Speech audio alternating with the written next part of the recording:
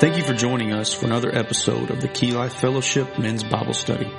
Pastor Kirk Hall is continuing his expository teaching through the Roman epistle. Our prayer is that God would use this time to help you continue to grow in your faith. Now let's open our Bibles as the Holy Spirit unveils God's truth to our hearts.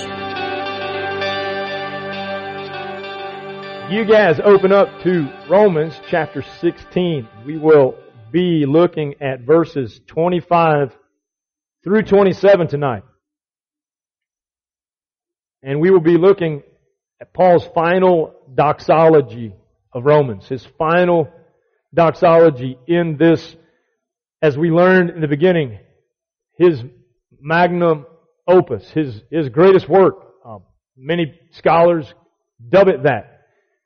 Many people will say this, that if you were only left with two New Testament books, and it was the Gospel of John and Romans, you'd need to know, you'd have everything that you needed and everything that you needed to know. I don't know that that's true because God gave us others to go along with them.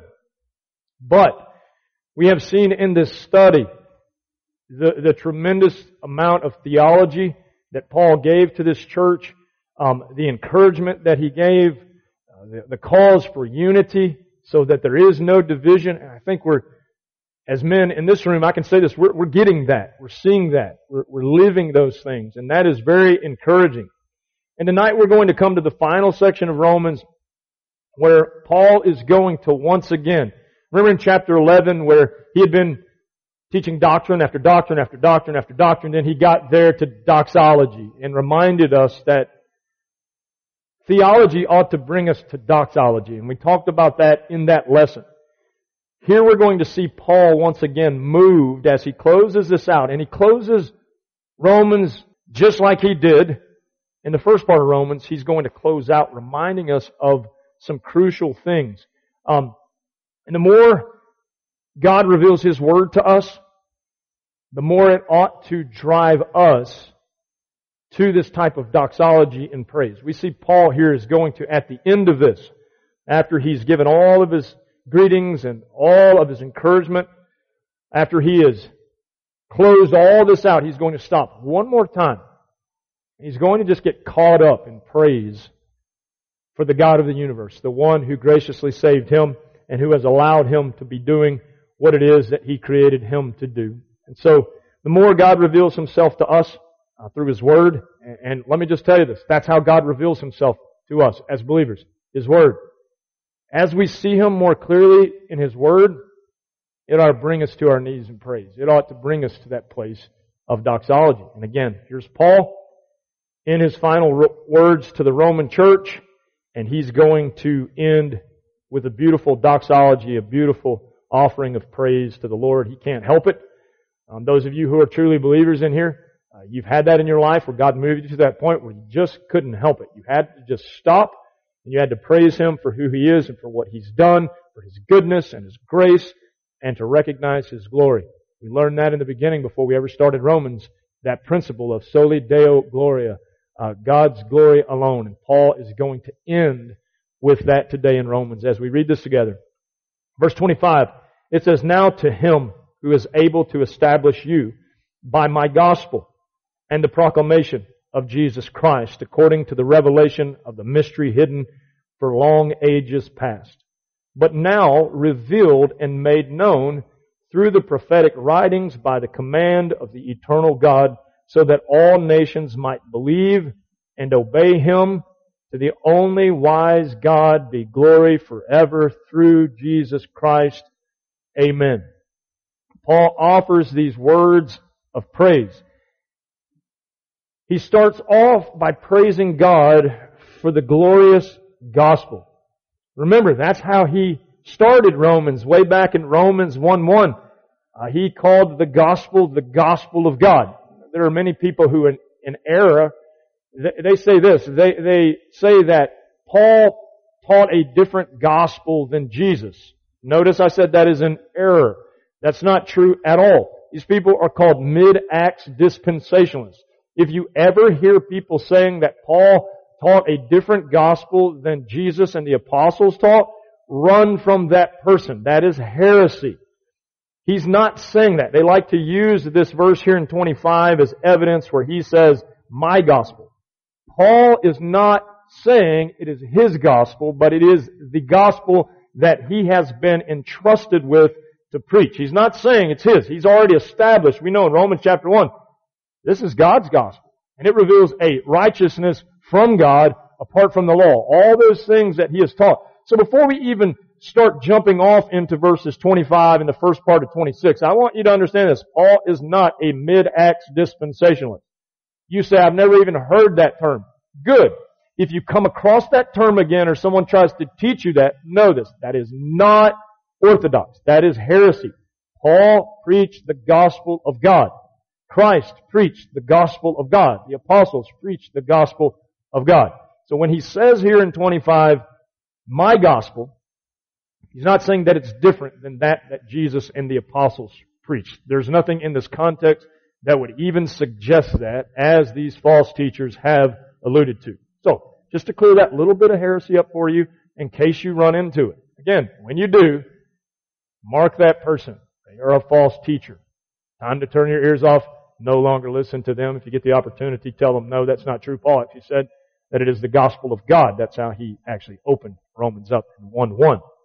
But he's praising God for this glorious gospel. 25, now to him who is able to establish you by my gospel and the proclamation of Jesus Christ, according to the revelation of the mystery hidden for the long ages past, but now revealed and made known through the prophetic writings. Paul is praising God for this glorious gospel that he has been talking about this whole time. And he's reiterating some facts that we've already learned, that the church at Rome has already learned because we learned it from what he wrote to them, that this gospel that he's praising God for is the gospel that establishes men with God. This gospel establishes men with God. In fact, apart from the gospel, we learned this early on in this study, we're what? We're alienated. We're cut off. We're enemies of God.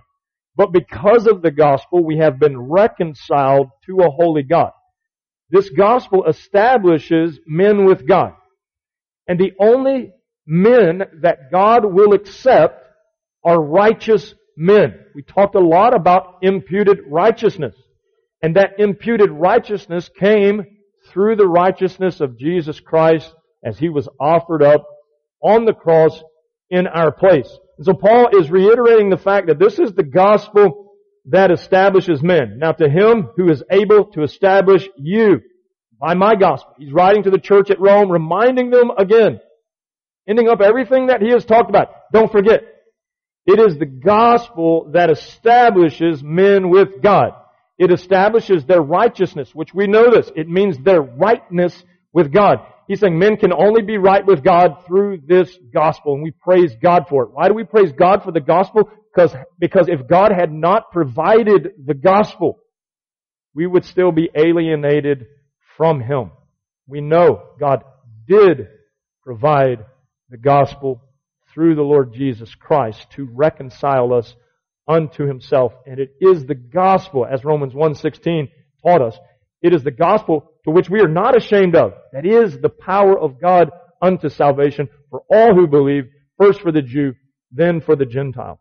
And so we see he's praising God and reminding the Romans that it is the gospel that establishes men with God. Romans 1:17, for in the gospel a righteousness from God is revealed. Remember learning this way back when? 2 years ago nearly. A righteousness that is by faith from first to last, just as it is written, the righteous will live by faith. We are going to cross-reference Romans a lot tonight and remember the things that he has taught us as he reiterates those things. But we see in Romans chapter 3 the same thing. Verse 22, this righteousness from God comes through faith in Jesus Christ to all who believe. There is no difference. What does he mean there is no difference? For all have sinned and come short of the glory of God. There is no difference between the Jew or the Gentile. All have sinned and come short of the glory of God and are justified freely by His grace through the redemption that came by Christ Jesus. How did it come? Verse 25, God presented Him as a sacrifice of atonement through faith in His blood. And He did this to demonstrate His justice because in His forbearance He had left the sins committed beforehand unpunished. And He did it to demonstrate His justice at the present time so as to be just and the one who justifies those who have faith in Jesus. Paul is reminding them that we should praise God for the gospel. It establishes men with God. Apart from the gospel, there is no relationship with God that has been established for any sinner. But understand that we're not all just children of God seeking Him our own way. The only way that you are truly a child of God, being reconciled to the Father, is through the atoning work of Jesus Christ. Period. Paul stops again at the end of this letter. He didn't have to do this. He's already taught us all these things. But he wanted to give glory where glory was due. Thank you, Lord, for the glorious gospel, because it establishes men in a right relationship with our Heavenly Father. Not only that, it is the gospel that exalts Christ as Savior and Lord. Now to Him who is able to establish you by my gospel and the proclamation of Jesus Christ. That is Jesus the Christ. That is Jesus the Anointed One. Christ, as we've learned, remember, is not His last name. It is a description of who He is. He is the Holy One of God. Paul is praising the Father for the gift of the gospel that exalts Christ as Savior and Lord. Romans 1:7 says, to all in Rome who are loved by God and called to be saints, grace and peace to you from God our Father and from the Lord Jesus Christ. Paul is again praising the lordship of Christ. We know in our time so many times the lordship of Christ is overlooked. It's not even talked about. It's almost as if Jesus is this bearded woman who came to just make everything better. However, that is not who Jesus is. Paul is reminding us, He is Jesus the Lord. He is to be exalted and He is to be praised and He is to be glorified. He taught us in Romans chapter 10, verses 9 and 10, and I hope you remember this, that if we confess with our mouth the Lord Jesus, that Jesus is Lord, and believe in our heart that God raised Him from the dead, He says, you will be saved. Why? For it is with your heart that you believe and are justified, and it is with your mouth that you confess and are saved. He is exalting Christ as Lord and Savior again, reminding us of the importance of Jesus Christ. So he's praising God for the gospel that is a gospel that establishes men with God. It's a gospel that exalts Christ as Lord. Any gospel that does not exalt Christ as Lord is a false gospel. Right? Everybody say amen. It is a false gospel because we must confess Him as Lord. We must exalt Him as Lord and as Christ the Savior. But it's also a gospel that explains God's Word. Look what he says then in 25. He says, in my gospel and the proclamation of Jesus Christ, according to the revelation of the mystery hidden for long ages past. He's talking about the things that had not come to light. He's specifically talking about the gospel. But now revealed and made known through the prophetic writings. Through the prophetic writings. What he's doing here is he's praising God for the glorious gospel that establishes men with God and that exalts Christ as Savior and Lord, but also it is the gospel that explains the Word of God. It is the gospel that makes the Old Testament make sense. And the Old Testament does not make sense without the gospel. How many of you would say this? Because the gospel has been seen more clearly through Romans everywhere that I read the Bible. Old or New Testament. Because the gospel has been made clear. The Word of God has been made clear. That's exactly what Paul is saying. That's the mystery that he's talking about. There in verse 25, he's explaining in verse 26 that it has been made clear. Now because of the gospel, we can understand the things of the Old Testament. We can understand that when we read the Old Testament and we read about sacrifices, we can understand the reason for the sacrifice of Jesus Christ, because we know this, without the shedding of blood, there is no remission of sin. We know that Jesus had to come and He had to shed His blood as an atonement, or there would be no forgiveness. So Paul is explaining that the gospel, the reason that we praise God for the gospel is because it explains God's Word in detail. It makes all the Old Testament make sense. The law, the history, the prophets, It brings it all together. When we see the truth of Jesus Christ in the gospel, all of those things start making sense. When you talk to a person who says, I read the Bible and it just doesn't make sense, you ask them, well, explain the gospel to me. They can't explain the gospel to you, and there is your explanation as to why nothing else makes sense. A person who can't explain the gospel to you, I have a hard time believing that they truly know Christ. Paul says it's the gospel that explains God's word. That's why we praise God for His gospel.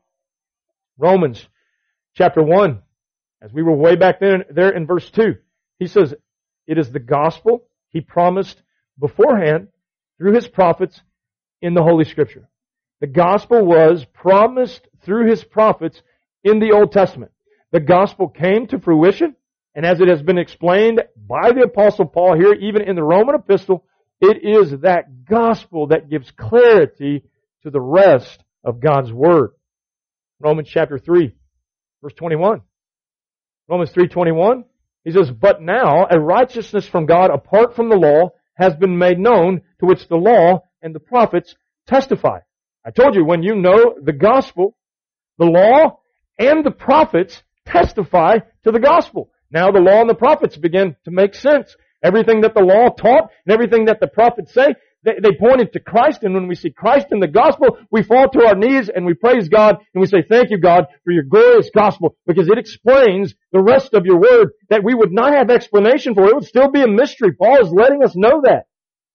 But God is worthy of praise because He has revealed this mystery, and Paul has unfolded this to the church at Rome. And we have, through the last many months, been able to walk alongside of them and to benefit just as they benefited from the inspired Word of God that God placed upon the Apostle Paul to write to the church at Rome.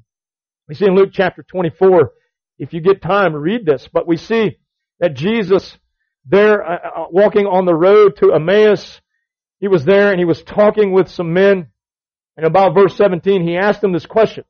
He said, what are you discussing as you walk along? And they stood still. It says, and their faces were downcast.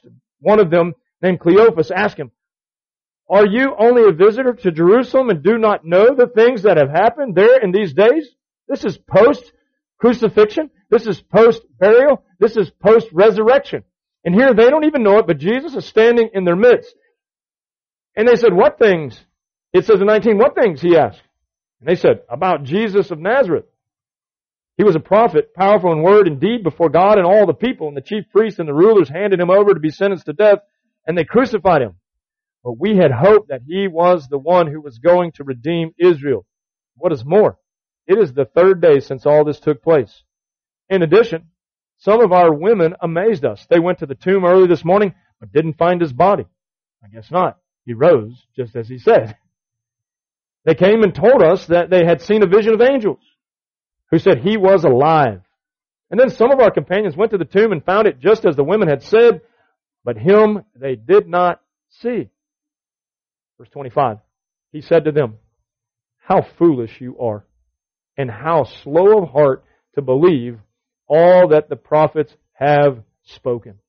Jesus is letting these men know, just as Paul is letting us know, God's worthy of praise, because in the gospel, everything that the prophets spoke, everything that the Old Testament spoke, was fulfilled in Christ or will be fulfilled in Christ before it is all said and done. Verse 26, did not the Christ have to suffer these things and then enter His glory? And beginning with Moses and all the prophets. Watch how Jesus approaches. He explained to them what was said in all the Scriptures concerning, watch this, Himself.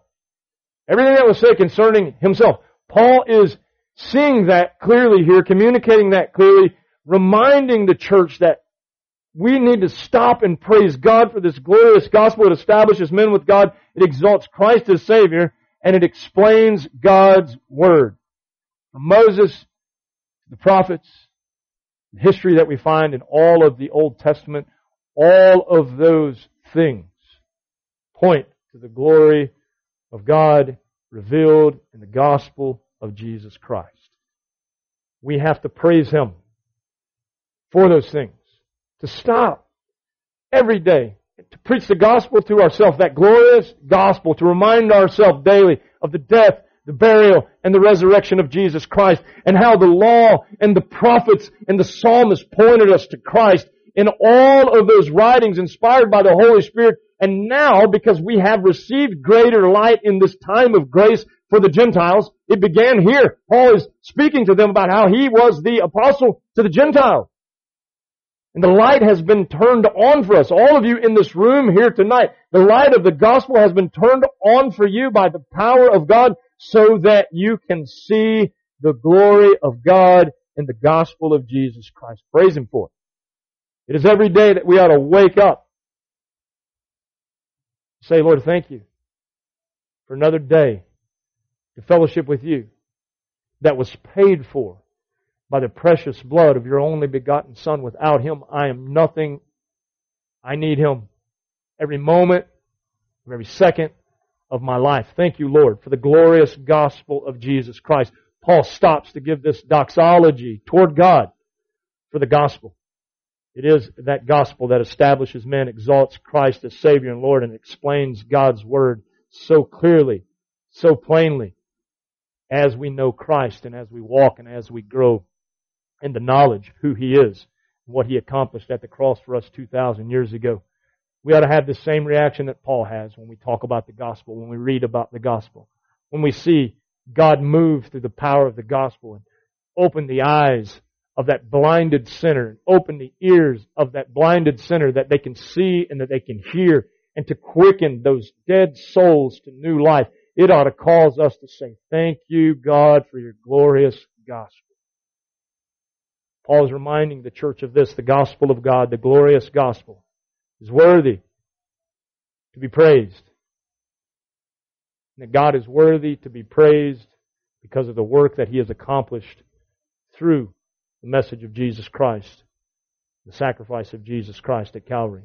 The next thing as we move on in the next part of 26, we see not only does he praise Him for the glorious gospel, and we could stay there. I almost made that just one lesson.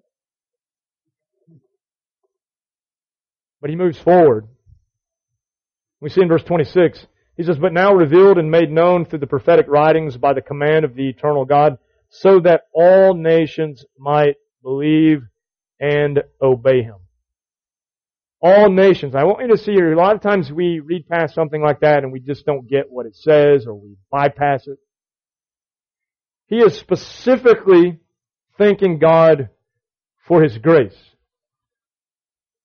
He is especially thanking God for His grace toward the Gentiles. Some of you, your translations actually right there say, instead of, but now revealed and made known through the prophetic writings by the command of the eternal God, so that all nations might believe. Some of your translations said, so that the Gentiles might believe.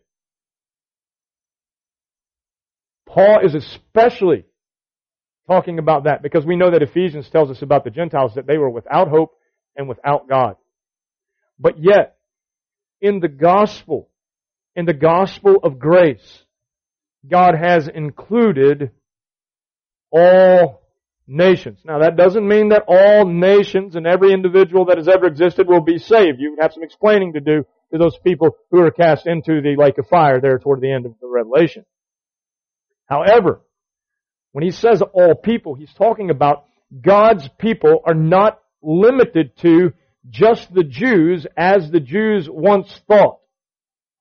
God has extended grace to all people. That means this, there will be, as He promised in the Old Testament, people saved for His namesake from every tribe, every tongue, every nation, every people. Paul is stopping for a moment here to give praise where praise is due, and he's praising God for the gift of grace. And he expresses that especially because of the Gentile. So we see that he's talking about grace toward the Gentile. Romans 1, verse 5. Remember this when we were there? It said, through Him and for His name's sake we receive grace and apostleship to call people from among all the Gentiles to obedience that comes from faith. Even way back then, Paul was establishing the fact that this glorious gospel that he's praising God for here at the end was not just a gospel for the Jew. It was first for the Jew, but it was then also for the Gentile. That this gift of grace is grace toward the Gentiles. We know that in Romans 1:16 that I've already referenced, he says that. The gospel is the power of God unto salvation for all who believe, first for the Jew, then for the Gentile. Now, I don't know about you guys, but as a Gentile sitting here, I rejoice and I praise God that He extended grace to the Gentiles, that He did raise up the Apostle Paul as the apostle to the Gentiles so that we could hear and receive the glorious gospel of Jesus Christ. Paul is praising God for His gift of grace. Grace toward the Gentiles. Grace that transforms to obedience. Look what he says there. He says to all nations that they might believe and obey Him. True grace transforms people to obedience. Remember what Jesus said in Matthew chapter 7, verse 21, verse 22. Here's what He said. Not everyone who says to me, Lord, Lord, shall enter the kingdom of heaven, but only he who does the will of my Father. He is raising up for Himself, by His grace, a people of obedience to bring Him glory, honor, and praise. He still desires for Himself a holy people. What we learned in Romans is that we don't become holy on our own. We become holy by justification through grace alone, by grace alone, through faith alone, in Christ alone. We learned that. We saw that theme throughout the whole study. But this grace that we receive must transform us to obedience. Remember where Paul answered the question, shall we sin so that grace may abound in Romans chapter 6? He said, God forbid. No, this is not an excuse to live any way that you want to live. We know enough of those people, don't we? That's the antinomian that we learned about, who just takes the grace of God and abuses the grace of God. Paul is praising the Lord for this gift of grace, grace that transforms to obedience. Why is he praising God for this gift that transforms to obedience? Because God desires obedience. He hasn't changed His mind. How many of you understand? An immutable God's mind never changes. We can go back to the first human being. His name was Adam. And what did God desire of him? Obedience. And where obedience fell by the wayside, so did intimate fellowship with the Father. But in Christ, intimate fellowship is reestablished through His substitutionary atonement so that we can now, by grace alone, through faith alone, in Christ alone, enjoy an intimate, watch this, personal, and don't leave this out, obedient relationship with our Heavenly Father. Paul recognizes here in 2 Corinthians chapter 9, verse 13, he recognizes and actually commends the church in this way. Verse 13 says, because of your service by which you have proved yourselves, men will praise God for the obedience that accompanies your confession of the gospel of Christ. Was obedience important to the confession? Yeah. Why? First, because Jesus said so. Now, Paul is reiterating that here to the Corinthians, and he says, for your generosity in sharing with them and with everyone else. And in their prayers for you, their hearts will go out to you because of the surpassing grace God has given you. Thanks be to God for His indescribable gift. Indescribable gift of what? His grace. Because it is His grace that leads us in Christ to real obedience. We talk about it every time that we baptize someone here at this church. What is baptism? It is their first act of obedience. They are finally getting to do something that God commanded. What did He command? For the believer, He commands believers' baptism. When a believer participates in believers' baptism, he is for the first time doing something successfully with the right motives to bring glory to God. And he preaches the gospel through that death, burial, and resurrection that is pictified in baptism. Paul is praising God for the grace that transforms us.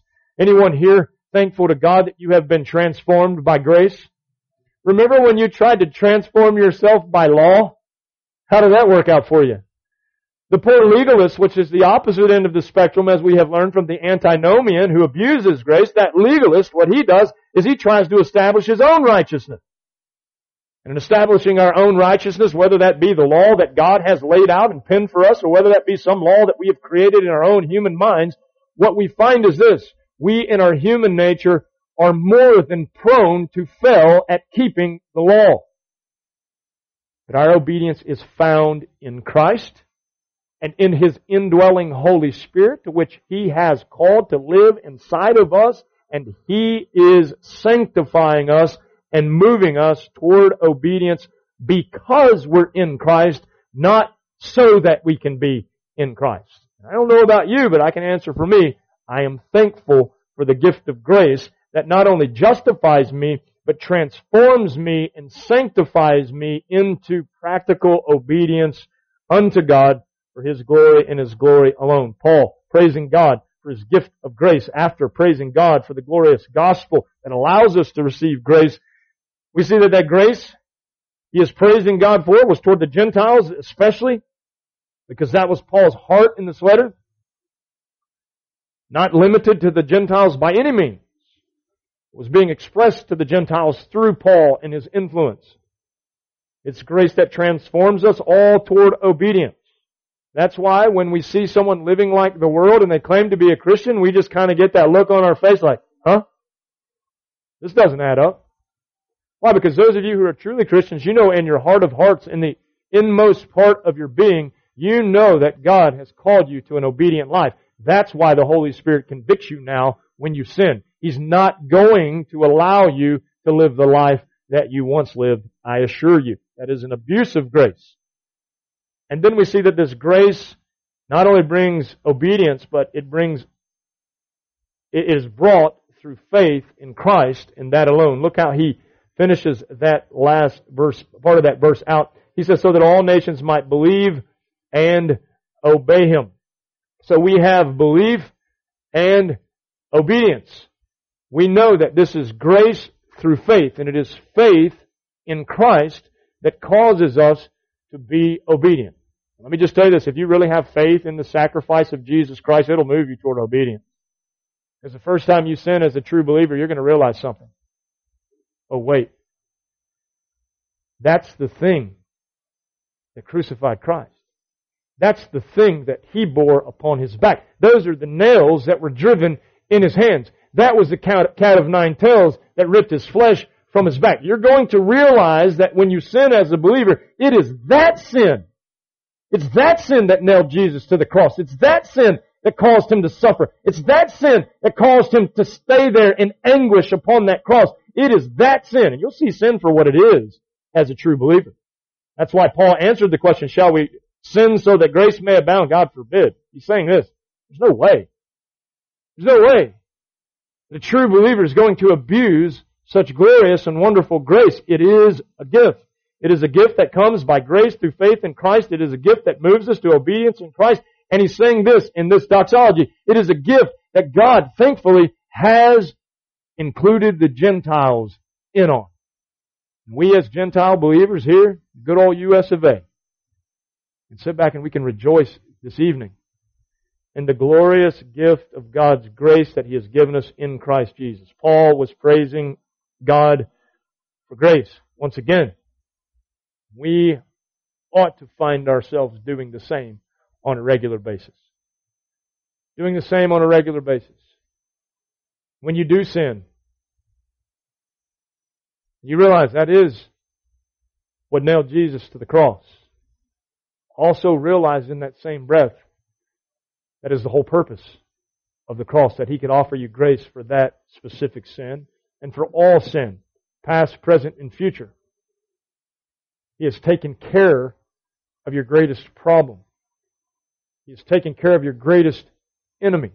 And He is worthy of praise because it is His grace that establishes that. Step back. Be reminded every day of His grace. Those of you who are here and you are believers, thank Him.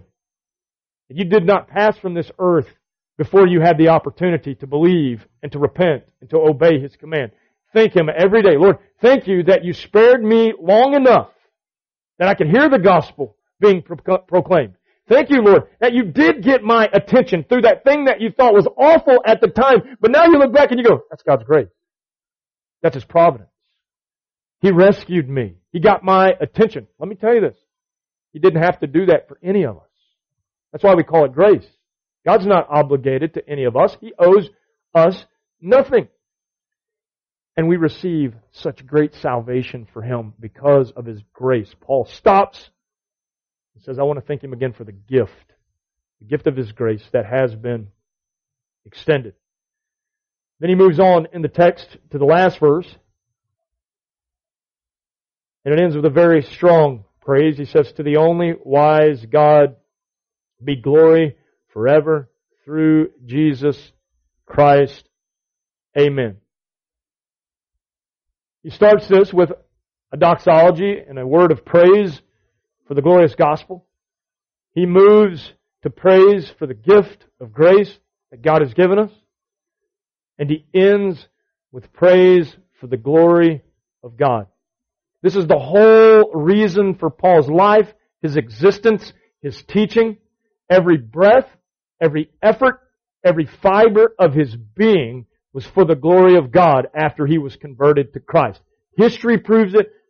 The Scriptures prove it. We are reading and learning and have been reading and learning for nearly 2 years because of his passion for the glory of God that was revealed in Christ Jesus to him specifically. He wanted others to hear of that glorious God. He's praising Him here, revealing again the whole reason for His existence, the whole reason that He was on this earth. Can I tell each of you that's the whole reason that you're here? If you are in Christ here today, the reason that you exist is to bring glory to God. To bring glory to God. If you have a family, the reason that you are the leader of that family is so that you can point them to the glory of God, to the gospel of Jesus Christ, so that they can experience personally His glory. Paul is stopping and praising God here at the end for His glory.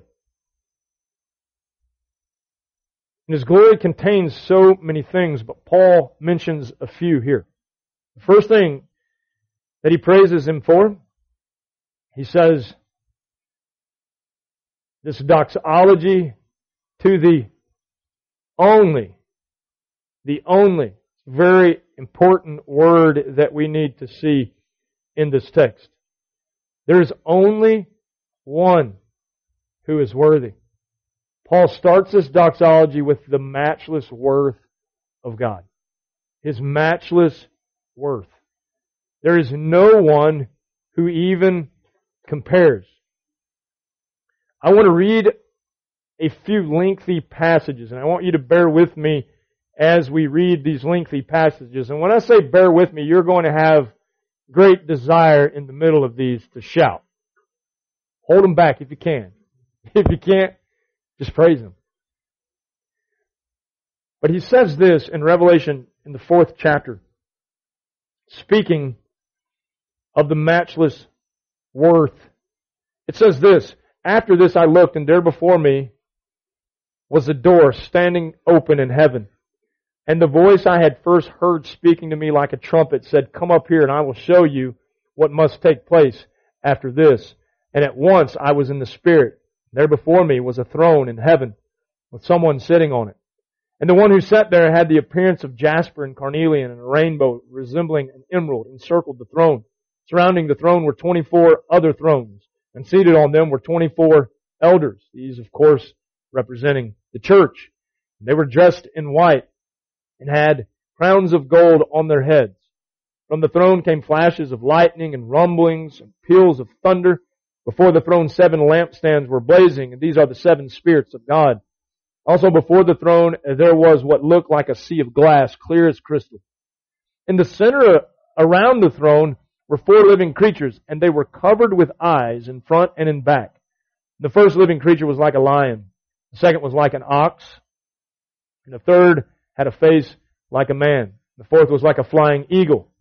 Each of the 4 living creatures had 6 wings and was covered with eyes all around, even under his wings, day and night. They never stopped saying, holy, holy, holy. Many people say, well, what are those things? There are things beyond anything that we can even imagine that God created specifically to praise Him night and day, saying, holy, holy, holy. Why? Because He is holy, holy, holy. We read on. It says, holy, holy, holy is the Lord God Almighty, who was and is to come.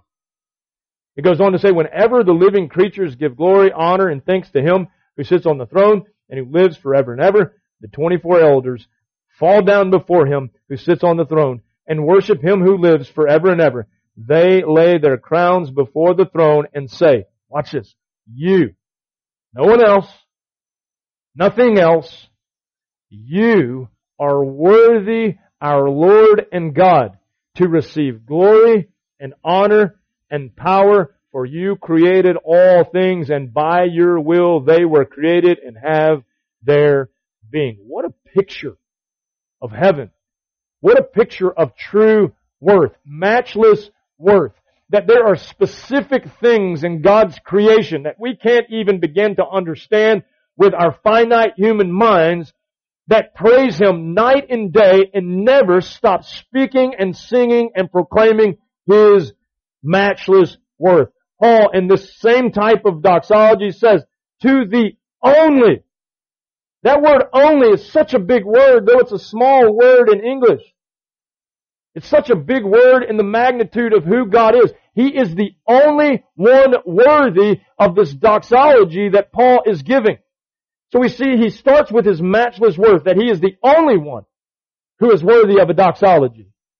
Oh, we spend so many times in our culture praising people who have acquired wealth and praising people who have become successful athletes and proclaiming and worshiping people because they make movies on a TV screen and they become famous.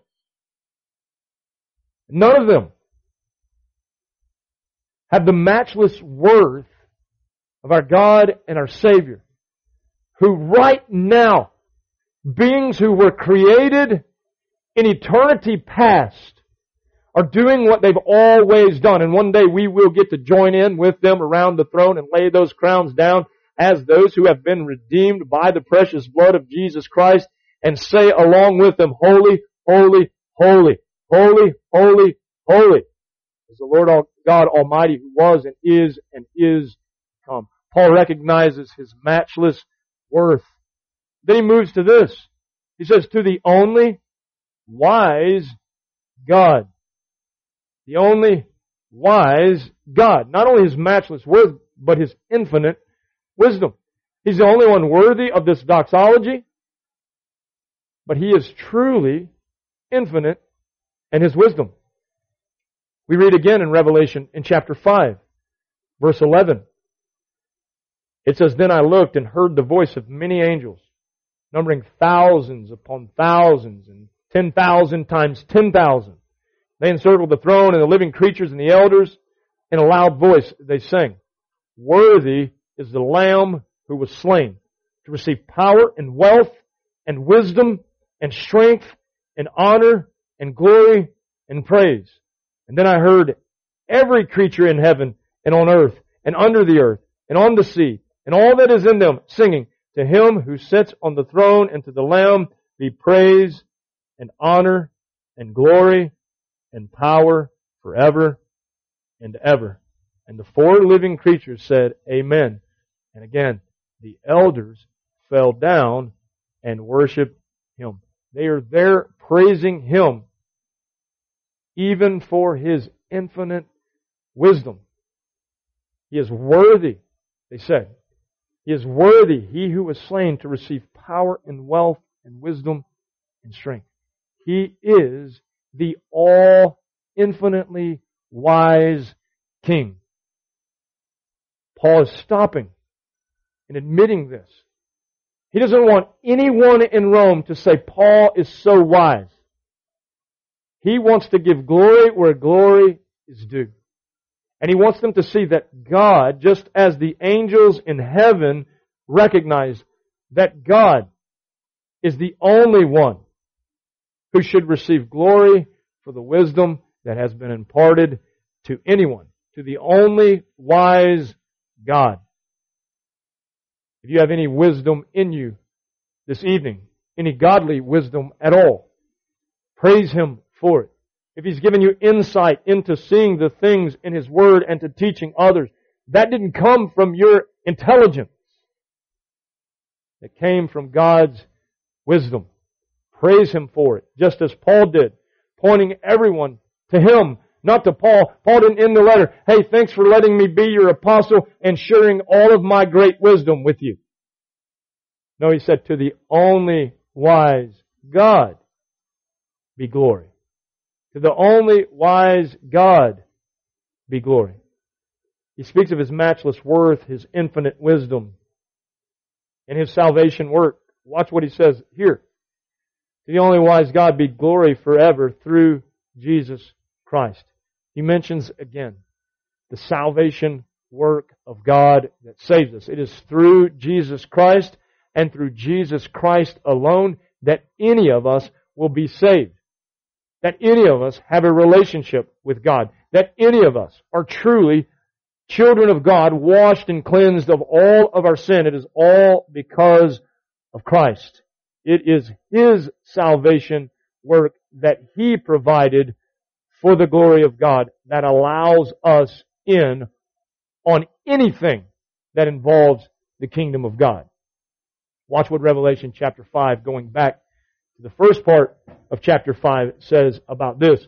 Verse 1, it says, Then I saw in the right hand of Him who sat on the throne a scroll with writing on both sides and sealed with 7 seals.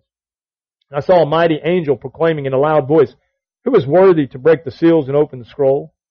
But no one in heaven or on earth or under the earth could open the scroll or even look inside. And I wept and wept because no one was found who was worthy to open the scroll or look inside. And then one of the elders said to me, Do not weep. See, the Lion of the tribe of Judah. Remember, Paul taught us it's Jesus and the gospel that lets us understand the Old Testament. The Lion of the tribe of Judah, the root of David, has triumphed. He is able to open the scroll and its 7 seals. Verse 6 says, Then I saw a lamb, looking as if it had been slain, standing in the center of the throne, encircled by the 4 living creatures and the elders. And he had 7 horns and 7 eyes, which are the 7 spirits of God sent out into all the earth. And he came and took the scroll from the right hand of Him who sat on the throne, and when he had taken it, the 4 living creatures and the 24 elders fell down before the Lamb. Each one had a harp, and they were holding golden bowls full of incense, which are the prayers of the saints. And they sang a new song. And here's their song. You are worthy to take the scroll and to open its seals. Why? Because you were slain. And with your blood, you purchased men for God. Watch this. Remember Paul, the apostle to the Gentiles, praising God for His grace that He's showing to the Gentiles. Watch what it says here in the Revelation. It says, from every tribe and language and people and nation, you have made them to be a kingdom and priests to serve our God, and they will reign on the earth. What a glorious picture. What a glorious picture of Christ and His salvation work. Paul is giving God glory for what Christ has done when he says this. To the only wise God be glory forever through Jesus Christ. The only way that we can recognize the glory of God in any capacity is through seeing what Jesus Christ has done for us. That with His blood, He purchased us. Men from every tribe, every language, and every people, and every nation. Paul gives praise for the glory of God, His matchless worth, His infinite wisdom, and His salvation work. The work that Jesus Christ fulfilled as our substitution on the cross outside of Jerusalem 2,000 years ago. It is the only hope that we have of seeing and experiencing the glory of God for all eternity.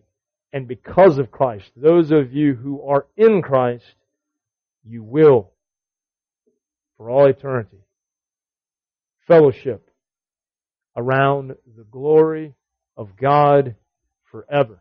In His kingdom, He is prepared for His saints.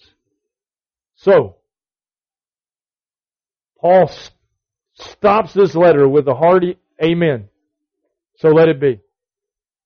It is so. And it is so, isn't it? It is so for all who are in Christ. We know that He is worthy of all of our praise. We know that we have cause to praise Him for His glorious gospel, the gift of grace that He has given us in Christ, and the glory of God that we have experienced and that we will experience for all of eternity because of the sacrifice of Christ. The alarming news is this: not all understand that. Perhaps you're in this classroom. Perhaps you've been in this classroom the whole time. You've never truly surrendered to Jesus Christ as your Lord and Savior. You have heard the gospel. You have heard the gospel plainly. You have heard the gospel clearly. You have heard the gospel as confirmed by the prophets of old, as confirmed by Moses. You have heard the gospel. You have been given that general invitation to receive that gospel. I pray this. Tonight, before you close your eyes, I pray that if God would graciously grant you salvation in Jesus Christ, that today you would turn from your sin, that you would trust in Christ and Christ alone to save you, that you could share the heart of Paul and the heart of all the other men in this room who truly know Him, that heart of doxology. Isn't there something about it when we think about the glorious gospel? Something wells up in the true believer. When we think about the gift of His grace, something says, yeah, without that I would have nothing. Without that I would have nothing but judgment and hell. Then when we think of His glory, oh, how we have seen and will see the glory of God through Jesus Christ, our Savior. I pray that if you don't have that hope, you would cry out to Jesus Christ, just as the Word of God says, for whosoever shall call upon the name of the Lord shall be saved. What that call is a desperate call after God reveals to you your desperate situation, that you are a sinner and you are cut off and you are in need of Christ. And my prayer is this, that you would cry out to Christ to have mercy on your soul before it is too late. And then to you men who know Christ, man, we've learned a lot in this study. We've all received a lot of knowledge and a lot of theology, and we cannot forget. We haven't received these things just so that we can know more, just so that we can have a bunch of knowledge. But just as Paul concludes here, we've received these things.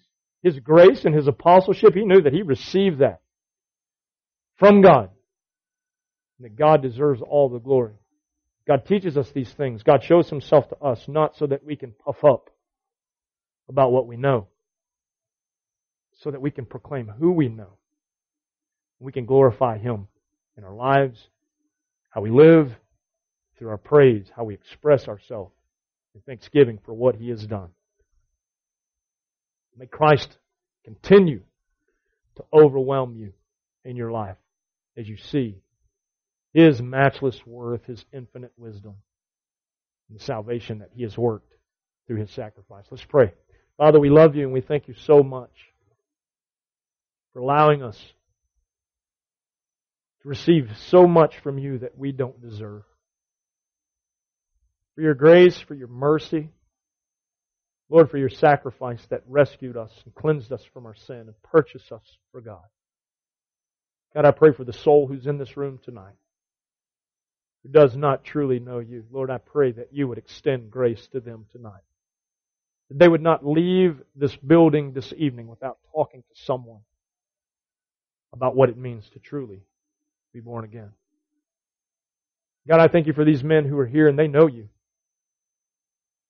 God, I pray in their lives that they would be ever aware of Your worth. That they would praise You and live a life of thanksgiving because of Your gospel and Your grace. And we do it all. We hope that you have grown through the teaching of God's Word. If you would like to find out more information about Key Life Fellowship, visit our website, keylifefellowship.com, or you can email us at info@keylifefellowship.org. We would love for you to join us in person. Our men's Bible study meets every Thursday night at 7 p.m. here at the Key Life Fellowship campus located in New Caney, Texas. Or feel free to join us at one of our Sunday worship services as well.